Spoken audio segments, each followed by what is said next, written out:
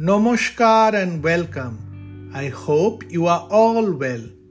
People sometimes have strange habits.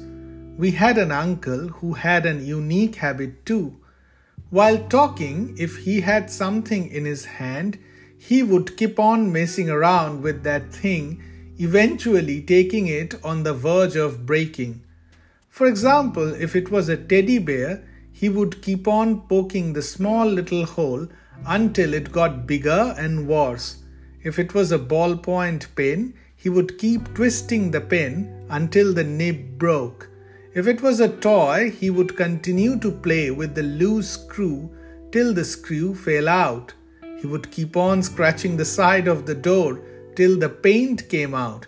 If he sat on a sofa, he would keep on playing with the cushion till it got messy. All these unconsciously.